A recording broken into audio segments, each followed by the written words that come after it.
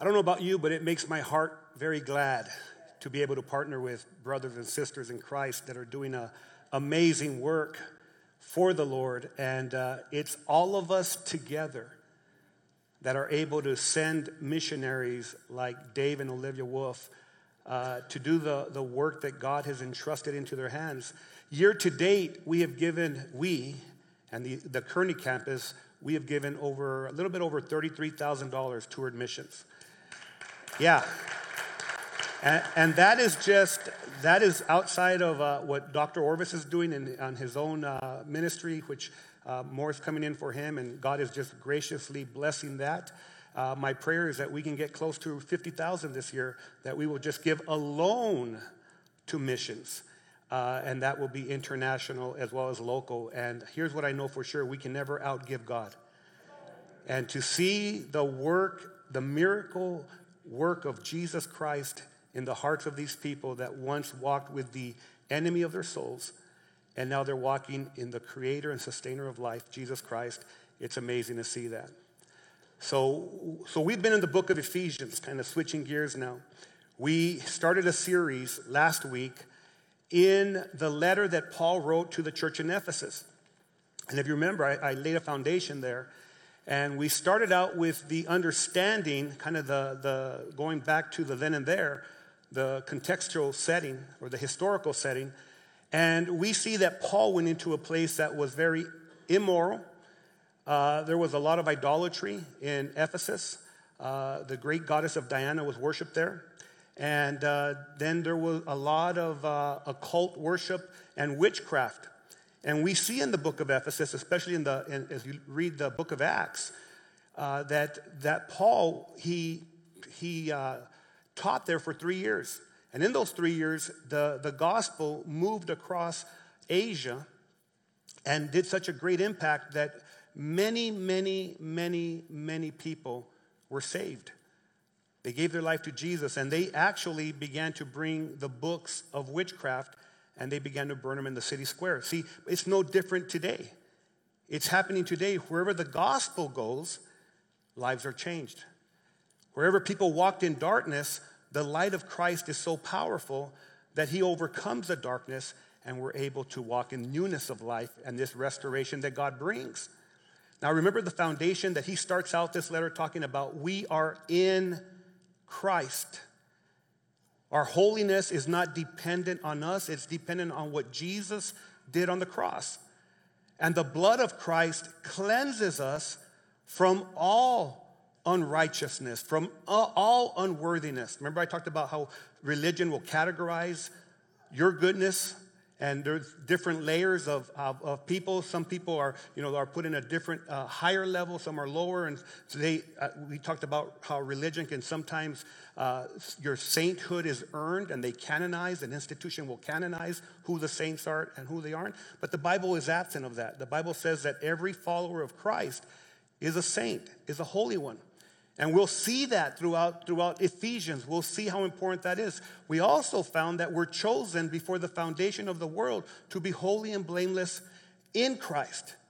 So it's his doing. So before you ever did anything, God chose you. Before Dave and Olivia ever went on a plane, God had chosen them for this work that they were going to do. And it's beautiful to know that it's him choosing us and not us earning this choosing. He also lavished us with grace. In other words, he smothered us with grace. And I don't know about you, but I need all the grace I can get. Because we seem to fall short of the glory of God, right? So we saw all of those things taking place last week. Now, today, we're going to look at how do we get right with the one who matters? How do we get right with God? Let me ask you a question. Have you ever in a relationship known that something is not right in that relationship? And have you ever said something like this: hey, are we okay? Are we all right? Because you know that something isn't right. And then you take the steps to make that relationship right. Amen? And what if you want to get right with God? What steps do you have to take? Well, the Bible is very clear on what needs to happen for us to get right with God. And it's so much more dependent on what he does than what you could ever do. It's so much more through the grace and the mercy of God than anything that we can do and accomplish on our own. And that's what chapter 2 is all about. So before I go into chapter 2, verses 1 through 10, I want to read a prayer that the Apostle Paul prayed at the end of chapter 1. And in that prayer, it helps us to understand how, number one, how God's people should be praying for each other and how we should look at this lens in how we live our lives, okay? So we're going to read from chapter 1, verses 16 through 19. And here's a prayer that the Apostle Paul prayed. He said, he's writing to the church in Ephesus, okay? He's also thinking about us. The Holy Spirit's thinking about us. He says, I have not stopped thanking God for you. That's important for us to grab a hold of, right? That God wants his people to thank God for each other. I have not stopped thanking God for you. I pray for you constantly, asking God, the glorious Father of our Lord Jesus Christ, to give you spiritual wisdom and insight so that you might grow in your knowledge of God. So you can understand who God is, so you won't have a misconception of God. He keeps on going. Verse 18, I pray that your hearts will be flooded with light so that you can understand the confident hope he has given to those he's called. Pause. See, when the light of God shines in your heart, outside of that, our hearts are pretty darkened by the world, by our flesh, and by the devil. And so God says when you pray, you want for your hearts to be enlightened with God so that you can see things clearly. Because where your heart is where your life will be. Are you with me? Wherever your heart is, the condition of your heart will usually determine the condition of your life. So he says, I want for your heart to be flooded with light. His holy people who are his rich and glorious inheritance. Man, I love that because he's talking about how much worth you have, how worthy you are in God. We always think, well, I'm not worthy. Well, yeah, outside of Christ, you're not worthy, but in Christ, you have so much worth. Every person that is sitting here in this first service is important to Jesus. Every single person is worth so much to God. Every person that's watching online right now, you are worth so much to your Creator. Then he goes on and he says this, verse 20, or verse 19, the end. This is the same mighty power that raised Christ from the dead and seated him in the place of honor at God's right hand in the heavenly places. So he says this greatness of God's power that we're praying for this to operate in and through you is the same power that raised Jesus from the dead.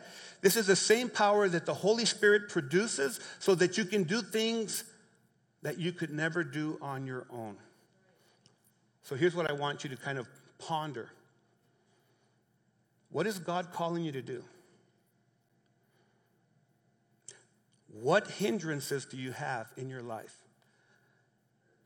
They're not bigger than God.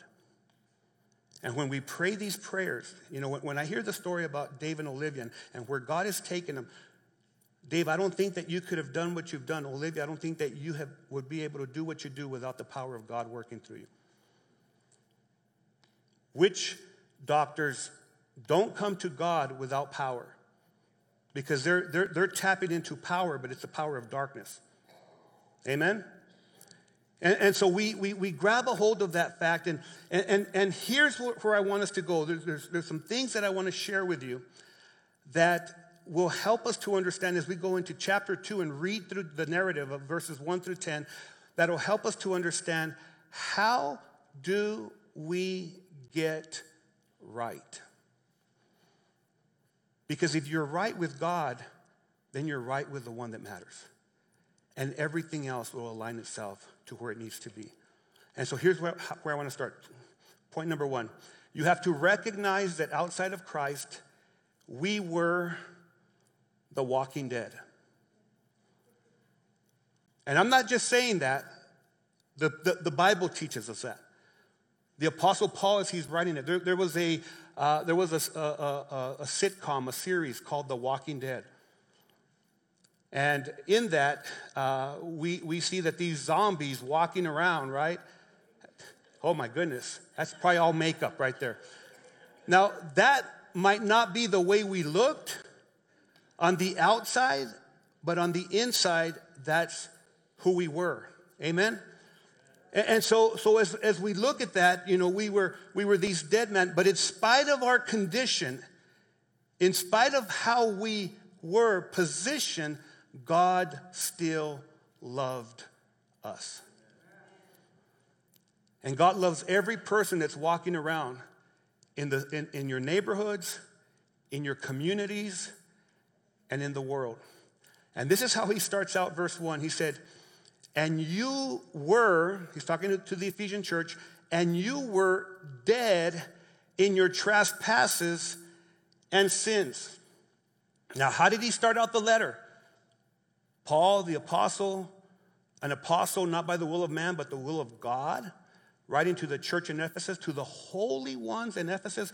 Now he's giving them some understanding. He says, okay, I want you to know who you were. You're holy ones now, but you were dead in your trespasses and your sins. Now that's important for us because trespasses is when you violate something, you rebel against authority. You push the barriers. You color outside the lines. Many of us live there. Sins, the original Greek word for sin is to miss the mark, to fall short in an area. And we all fall short of the glory of God. So every aspect is addressed here as the Apostle Paul is writing. Verse 2, in which you formerly walked according to the course of this world, according to the prince of the power of the air, of the spirit that is now working in the sons of disobedience. Among them, we too all formerly lived in the lust of our flesh, indulging the desires of the flesh and of the mind, and were by nature children of wrath, even as the rest. That is so important for us to understand it. Paul is saying that the world is working against every follower of Christ. The world is against the very desires of God, but we walked according to the desires of the world. I don't know about you, but I can say very wholeheartedly that I used to be there. Before Christ, I walked contrary to the things of God. And then it says, the spirit of the air that is working in the men and women of disobedience. The spirit of the air is the enemy of our souls. And he'll touch on that in Ephesians chapter 6. He'll talk about the spiritual warfare that we're in. But here he's giving us an understanding that every person is led by the voice of the enemy outside of Christ. Amen? Every single one of us were in that zone at one time. And then he talks about the flesh. He says, we too formerly lived in the lust of our flesh. Our flesh is who we are and what we do that is contrary to God. And our flesh is always waging war against the things that God has for us. And the only way that we can overcome the flesh is through the power of God. Here's the good news. We can overcome the desires of the flesh through the power of God. Because greater is he who is in me than he who is in the world.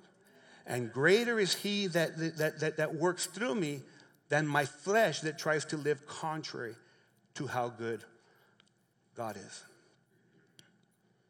I love the way that the Passion Translation puts verse 2. The Passion Translation puts it like this. It wasn't that long ago that you lived in the religion, customs, and value of this world, or values, obeying the dark ruler of the earthly realm who fills the atmosphere with his authority and works diligently in the hearts of those who are disobedient to the truth of God.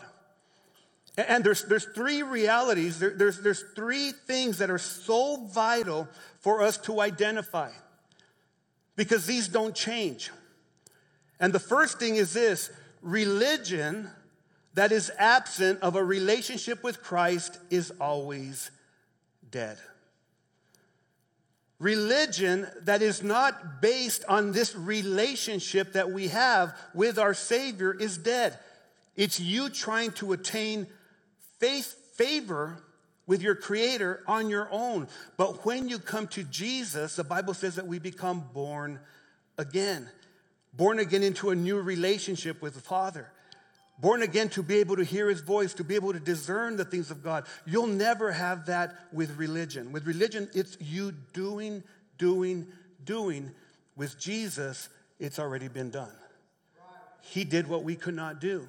And when you grab a hold of that, when you embrace that, when you bring that as part of your life and you're born again into a new identity, into a new position,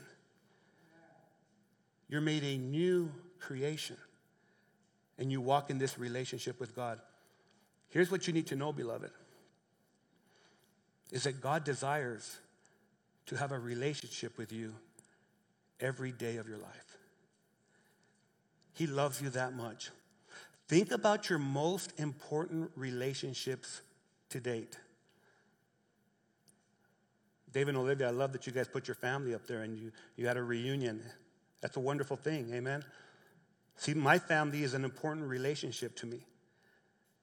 And I love having those times together.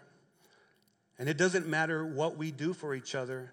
What's most important is that we love one another. And that's how it is with God, beloved. God, the things that we do, that maybe the good things or the bad things, are not as important as a relationship that He wants to have with you. He wants to love on you, and you can never have that with religion. You can only have it with relationship. Here's the second very important thing for you to identify: traditions. Traditions or customs can become a smokescreen for us seeing Jesus for who He really is. If you live your life in traditions, you will put God in a box. Even the way you were reared in your faith. See, God is so much bigger than what we could ever imagine. He wants you to have vitality in your walk with Him. You should never put Him in a box. You should never limit the amazing power that God has for us. Traditions will always take you back. Well, we've never done things this way. We've never sang songs this way. We've never, we've never put wood up on a wall this way. We've never had church this way. Why? All these different things, those are all traditions. Can I tell you, when we've talked about it over and over and over and over again, the church is not a building. The church are God's people. And when we grab a hold of that, we don't get locked into traditions and customs, because God is so much bigger. Amen? And we will get away from all the bickering, all the animosity, all the hate, when it's Jesus plus nothing. God becomes everything. And traditions and customs will only limit the potential of God in your life. The young people, beloved, the young people that are driving down the streets who need the love of God, they won't come to you for your traditions, but they will come to you for your God. They'll come to you for the power of Christ that works in the hearts of His people, that do not limit the God of the universe, who's been God from the beginning of time, and He'll be God till the end of time. And traditions have come and gone, and customs have come and gone, but God is everlasting. Jesus, when He was talking to the religious leaders, and I love this because it helps me to grasp not getting stuck in any traditions or any customs. The religious leaders, they would get very upset with Jesus because he did things unorthodox compared to what they were used to. And his disciples would do the same because they were in relationship with him. But everywhere that Jesus went, people were healed. Everywhere that Jesus went, he would multiply food and feed different people. Everywhere that Jesus went, there were demons that were cast out. Mentally impaired people were made whole because of the power of Christ. And because the religious leaders, hear me now, beloved, because the religious leaders were so stuck on their traditions, they missed their Savior that was there to save them. And in Matthew chapter 15, verse 3, Jesus says this to the religious leaders, "And why do you by your traditions violate the direct commandments of God?" Which he was talking about honoring your father and your mother and doing all the things that God has called us to do. He said, there's a smoke screen over you. You're in the fog and you're not able to navigate because you're blinded by your traditions. Here's what we need to know, beloved. That traditions and customs, if you live by them, they will blind you to the goodness of God in your life and the life of others. Don't get stuck with traditions. Here's the third one. Values without Jesus lead us to trust our own efforts and abilities and not in the power of the cross of Christ. Anytime we value things or even works above the cross of Christ, it will lead to dead works. Anything that points to us takes the spotlight off of Jesus. Are you with me? Anything that elevates humanity, hear me now, what's the war going on right now? What's the tension that we're facing right now? Isn't it people against people? Isn't it, shouldn't even say this, isn't it vaccinated and not vaccinated? Isn't it one political party and another political party? And it's elevating who you are. Isn't it ethnicities? Isn't it, minorities versus majorities and all these things? We're missing the one that's important. See, they're valuing, the value system is in the wrong place. The value should be in Jesus and in the cross of Jesus Christ and what he does, not on the exterior, but on the interior of our hearts. And he changes us and he allows for us to love people where they're at because God loved me where I was at. He didn't leave me there, but he loved me. Here's what the Apostle Paul said in Philippians chapter 3, verse 7 through 9. I love the way the Message paraphrase puts it. He said, the very credentials these people are waving around as something special, I'm tearing up and throwing out with the trash, along with everything else I used to take credit for. And why? Because of Christ. Yes, all things I once thought were so important are gone from my life. Compared to the high privilege of knowing Christ Jesus as my master, firsthand, everything I once thought I had going for me is insignificant. It's dog dung. Let me put it in another language. It's dong poo-poo. Okay? Paul says, everything that I thought was good is all poo-poo to me because of having Jesus. I've dumped it all in the trash so that I could embrace Christ and be embraced by him. Why? Because we are in Christ. Amen? He goes on, he says, I don't want some petty, inferior brand of righteousness that comes from keeping a list of rules when I could get the robust kind that comes from trusting Christ, which is God's righteousness. We were all the walking dead. We all lived in a state of not being in relationship with the one who matters. Now, here's the second point. It's important to know that the love of God raises the dead. Not your good behavior, God's love is like a life-giving fountain. He produces life.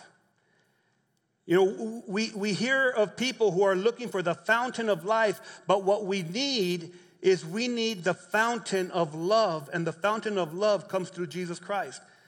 When Jesus was with the Samaritan woman who was an outcast at the well there outside of Samaria, and as he's having this relationship with her, he's having dialogue. When everyone had her as an outcast, he says, "You give me some water," and she says, "You're asking me for water?" He says, "I will give you living water in return." It is the fountain of love that God produces in his people that changes and it raises the dead. There's this series, and I've been watching it, and it's pretty amazing. It's called The Chosen. And just the portrayal of Jesus. I have to tell you that I've cried. Most of you know that I don't cry very much. It takes a long time or something big to make me cry. But there's been some episodes where I've really cried. The dialogue that he had with Nicodemus, it was incredible, and how Nicodemus' heart just melted. And Mary Magdalene was healed from these demonic oppression. And what I've seen is that you see Jesus portrayed in a way that it just changes your life. See, it's the love of Christ that changes every hard heart. It's the love of God that raises the dead. Here's how verse 4 in Ephesians chapter 2 goes. He says, "But God, being rich in mercy," in other words, his mercy never depletes, "because of his great love with which he loved us, even when we were dead in our transgressions, he made us alive together with Christ. By grace you have been saved, and raised up with him, and seated us with him in the heavenly places in Christ Jesus, so that in the ages to come he might show the surpassing richness of his grace in kindness toward us who are in Christ Jesus." It's by grace that you have been saved. When you were dead in your trespasses, God loved you so very much that he made the initiative to come into your life to restore you. He even began to work on your heart. The Holy Spirit began to work on your heart and nudge you to know that where you're at is not the right place. When I talk about my salvation testimony, where I was at a party drinking with all these other people, I was not better than them. I was not smarter than them. I always default to that. But God, in his great love and mercy, nudged my heart, bent my heart to know that life that I was in was a life of destruction and death. And that's exactly what God does. He loved you so much, and it's by his great rich mercy that never runs out, that he continues to pour out his grace into our lives and our hearts. And that, beloved, that will raise a dead man.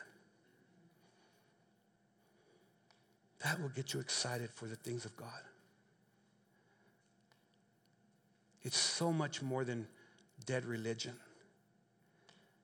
It's so much more than man's philosophies. It's so much more than your own goodness in yourself. You begin to understand just how much God loved you, that Jesus would become a man and would identify with us. Paul wrote to the church in Philippi, he said this about Jesus: "He existed in the form of God, yet he gave no thought to seizing equality with God as his supreme prize. Instead, he emptied himself of his outward glory by reducing himself to the form of a lowly servant. He became human. He humbled himself and became vulnerable, choosing to be revealed as a man, and was obedient. He was a perfect example even in his death, a criminal's death by crucifixion, and that was because he loved us. Though he never did anything wrong, he became wrong for us so that we could be right in him. so that his righteousness would be imputed to us and we could walk in this whole different existence. And you would not look at yourself as a lonely sinner or a lowly sinner, but you would look at yourself as a child of the Most High God with your head up high and walk in the holiness of Christ. So that you wouldn't come to church without an expectation that God is going to do great things in your life. See, here's what you need to know. God is the great worker of your life. And you are not who you used to be. You are who God called you to be. And who he called us to be is so much greater, because we're not the walking dead anymore. We're those that walk in the newness of God and the glory of God and everything that the Lord has for us. And here's the third thing that I want you to take away with you as we close. The third thing is that we must always stand on the premise of his amazing grace. Our walk with God starts with grace. Our walk with God continues with grace. And our walk with God will end in his grace. Amen? It will never be dependent. When it comes with Jesus and through Jesus, it will never be dependent on you. When we go to heaven, when we go to this new heaven and new earth that God is producing, when we go to that place, there will only be one hero. There will only be one champion. There will only be one name that is above all names, and his name is Jesus Christ. And can I tell you, as long as we keep that in our wheel space, as long as we keep that in our lives, in our thoughts, and in this as truth in our lives, we will walk confidently in how good God is, because so many people live their lives defined by their past or what they've done. You're not defined by your past. You're defined by the one who cleaned your past and made you a new person in the present and will lead you into the future. Amen? Here's what the Apostle Paul said. Verse 8, "For by grace you have been saved through faith, and that not of yourselves. It is the gift of God, not as a result of works, so that no one may boast." Pause. Unpack it, because that's powerful. We have been saved. How do we get right with God? We're saved and made right with God through grace. We put our faith in the finished work on the cross. We trust in what Jesus has done and what Jesus is doing throughout our lives. Jesus is not on the cross anymore. He rose from the dead on the third day. He sits at the right hand of the Father. And the Bible just told us right now that we sit with Christ in the heavenlies. That our position is that we're positioned in Christ. And I sit with him in the heavenlies, even though I'm walking here on this earth through the power of the Paraclete, the Holy Spirit, who works in me and through me, because I'm sealed with the Holy Spirit.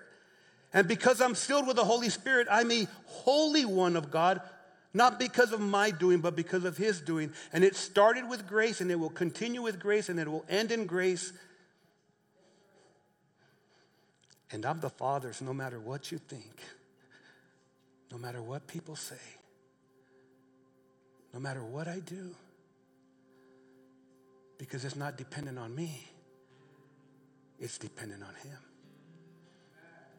Now, all the work that we talk about, all the things that are being done, which are incredible, amen, all the things that God does, like the missionaries that we support, the staff mission director that's gone all over the world and done so many things for the grace of God, who recently raised several $1 million for a hospital in South America that needed help to put I forget the word, Don, you told me all about this amazing work that you did, and God built a hospital through his leading. all of these things that we do, the work when we've gone to Kearney and last week in Kearney, I went there and I preached, and there were two ladies that came in. One of them is the mayor of this metropolis, Kearney, Arizona. Wonderful, wonderful lady. I think it's special. I really do. So the mayor's been coming, and she, she's been hearing the message, and she brought a friend. And that friend, they sat together on the left side as I was preaching, and I gave an invitation at the end, just like I give an invitation every week. And so they both raised their hands to say yes to Jesus and put their trust in Jesus. Well, that's beautiful, but that's not the end of the story. That's just the beginning. And so after the service, one of the leaders comes to me, "Do you know who that was?" I was like, "No." And I said, "It's probably good that I don't know who it is." And so later on, it came to me. We were talking, having another discussion, and they said, "Well, that lady, one of the ladies was a mayor." Yeah, I knew that. And the other lady that came with her is the owner of the bar in Kearney.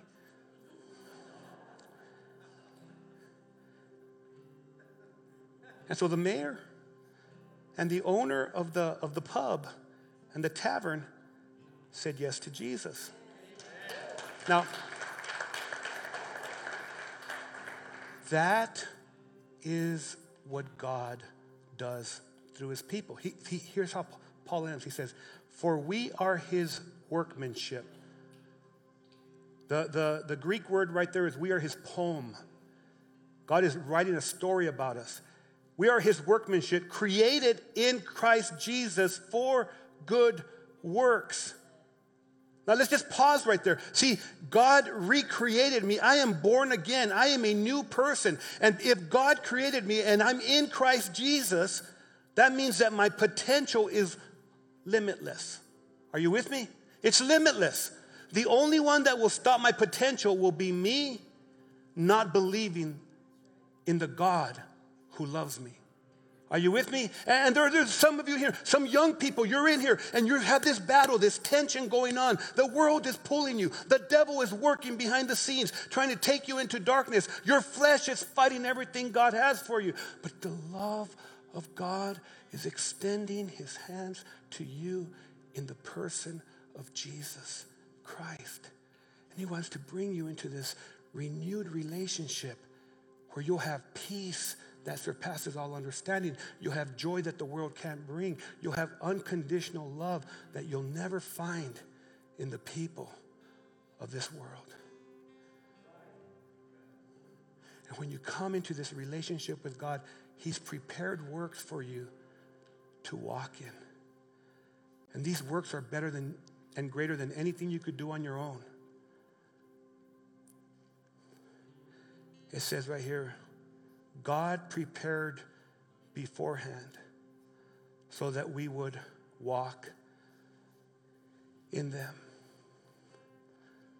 See, before those people, those two individuals came into the Kearney service, before that ever happened, God had already laid it out. Before Olivia ever taught a vacation Bible school to these children that are being flown in, God had already laid it out. Before Chuck and Joanne, who held this church in Kearney together for years, before that they ever had to labor and pray for God to bring a pastor, God had already laid it out. And it's the love of God that has been laid out for your new path of restoration. And so God is extending his hand to you. There's someone here, God's extending his hand to you. And he wants a relationship with you. He does not want you religious. He wants you in this amazing, grace-filled relationship, not condemned, not feeling overwhelmed. You see, God wants to lift every burden in your life, and he wants to give you rest and peace. That's the Savior that I know. He's true and he's faithful. And he loves you with an unfailing love. And so all heads bowed, I'm going to lead you in a prayer. A prayer and an opportunity to say yes to Jesus. And it's just agreeing that you need him in your life and that you want to grab a hold of his hand and walk with him from this day forward. It's simple, just God, thank you for revealing your love to me. God, I am so tired of trying to do life on my own. Today I admit that I need you in my life. I admit that I'm a sinner. And I believe that I need a Savior. And that Savior is Jesus Christ, your Son. I believe that he went to the cross at Calvary and died for all my sins. I believe that he rose from the dead on the third day just like the Bible said he would. And so today I confess Jesus. Right now I confess Jesus as my Lord and choose to follow him from this day forward. And I pray this in Jesus' name, amen. Now if you prayed that prayer, all heads bowed. If you prayed that prayer, just raise your hand so that God can see that you are making a step to follow Jesus. In this right relationship, this restored relationship that he has with you. Hallelujah. Thank you, Lord. Thank you, Father. Thank you, Lord God. If you did that this morning and you're watching online and you said yes to Jesus, we just want to thank God for what you've done. You guys can look at me right now. Because here's what I want you to know. If you're new with us, I want you to know we will never manipulate God in someone's life. This is a you and him relationship that you're going to start. He doesn't want to force you. We don't coerce people, but we invite people into this lifelong relationship, an eternal relationship that we have with the Savior of mankind. And he loves you so very much. Let's worship him and give him praise as we close.